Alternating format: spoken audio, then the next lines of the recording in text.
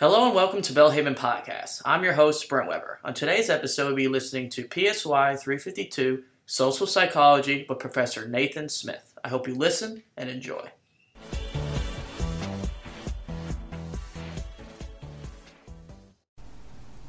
Okay, so looking at some definitions first. Helping, altruism, what are we talking about?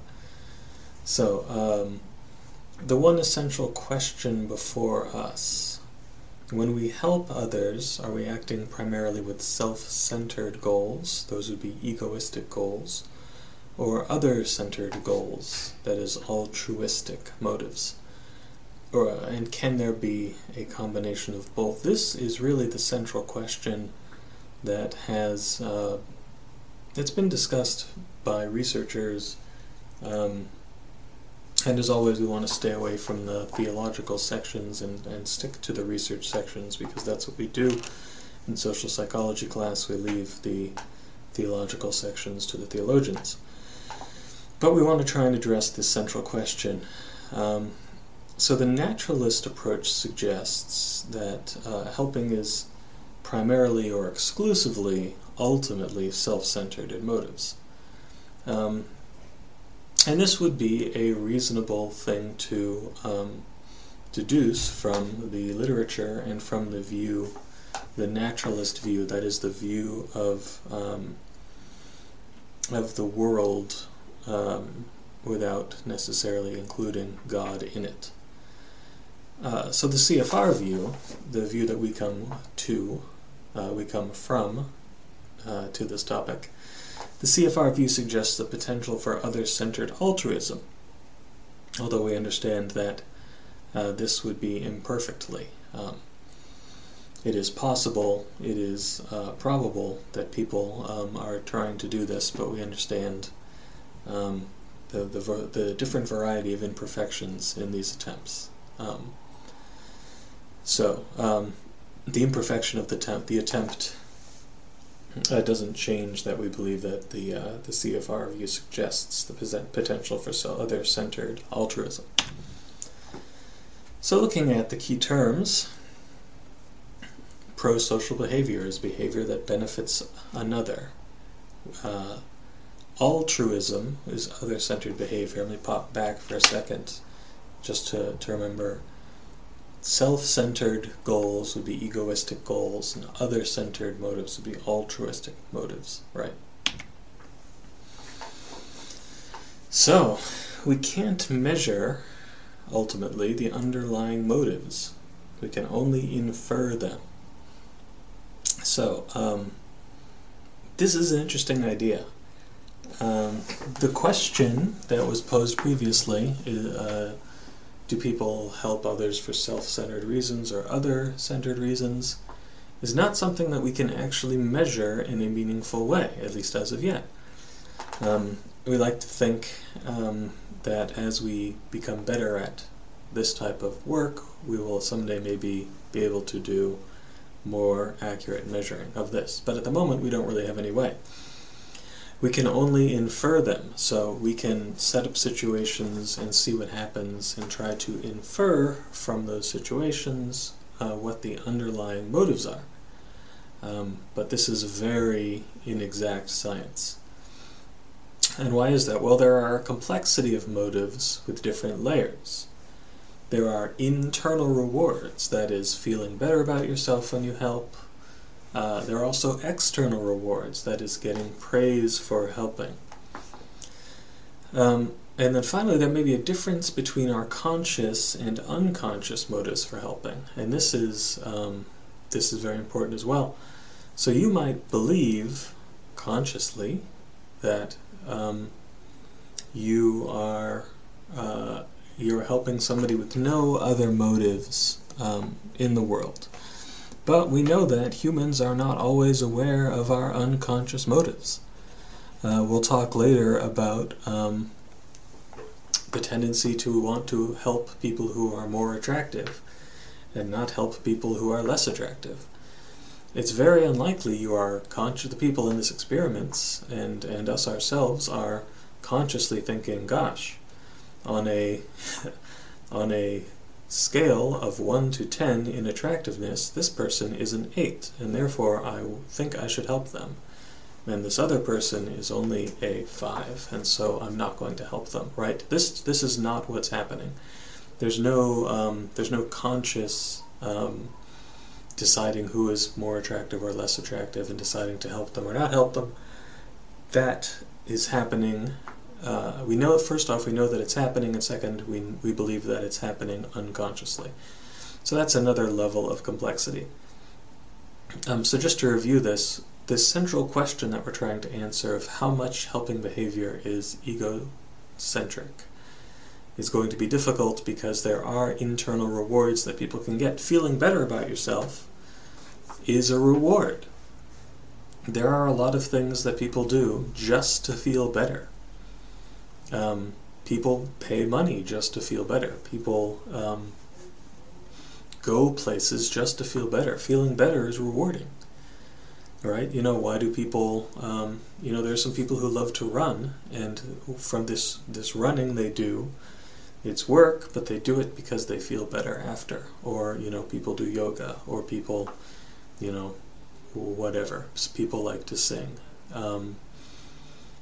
And you can sing for worship, or you can just sing, and singing is something, there's no real reason that humans sing necessarily. But singing is something that people do and that they enjoy. And that sort of internal reward you get is still a reward. So this complicates the key question, and that's why it is the key question. If it wasn't complicated, we would not have to spend time thinking about it. So moving on to slide 9. Whom do we tend to help? Right, what are those people like that we tend to help? 1, those who we think deserve our help. If you'll think back to, the second or third week, we talked about the just world hypothesis. That's this belief that the world is just and things in a just world make sense. So you see somebody who's living in poverty and think, gosh, that person is living in poverty, but they probably deserve it for some reason because they're not hardworking, or not smart, or have done something wrong, whatever. So this is this sort of like cognitive bias we have, this just world hypothesis, and it applies to helping just as much. So if you think somebody doesn't deserve your help, you are less likely to help them. Number 2, those who are similar to us. So here similarity includes a wide range of things, from the silly, like wearing the same clothes, to group memberships of different types, education level, race, age, ethnicity, social groups. Any way you want to break down social groups, we like to help folks who are more similar to us. And then number 3, those whom we like. And this is related to similarity. Another point on similarity, so we often consider similar people more trustworthy, so we think that they deserve more help, and similarity increases empathy. So this is one where there's kind of a lot of things happening. So we know that humans like to help people who are similar to them, but we also know that people have more empathy for people who are similar to them. But what we don't know is, does the similarity increase empathy, and then that increases helping? Or does the similarity increase both empathy and helping?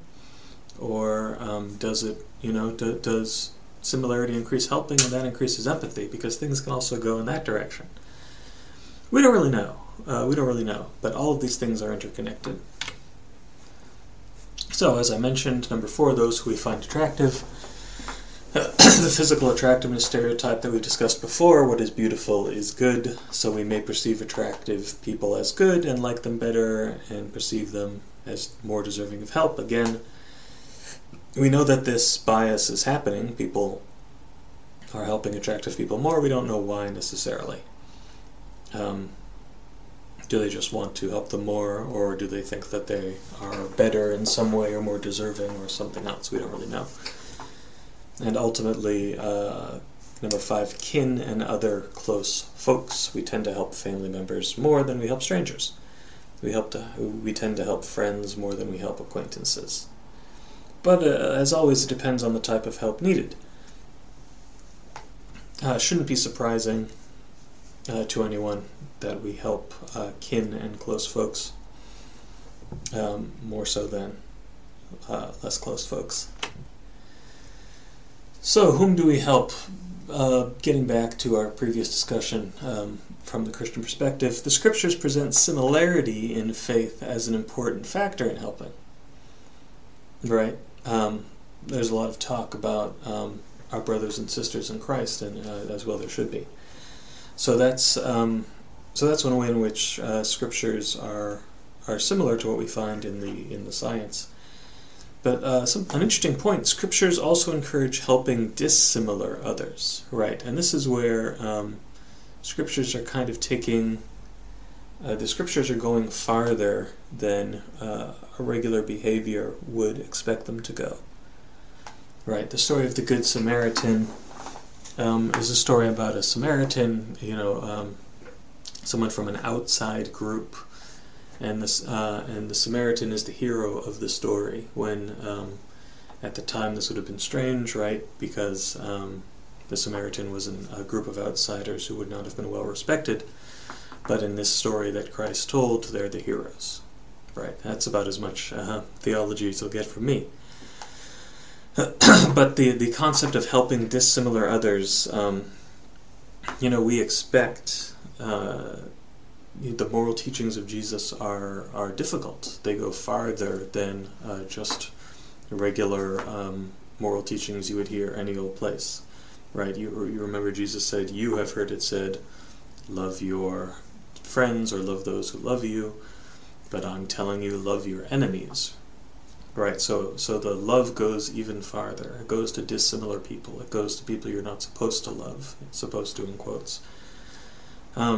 So this is another example, and we'll just pop back for a minute. So the regular helping is the things that everybody are doing, or helping people who deserve it, or people who are similar to us, or people we like, or people who are attractive, or people who are close.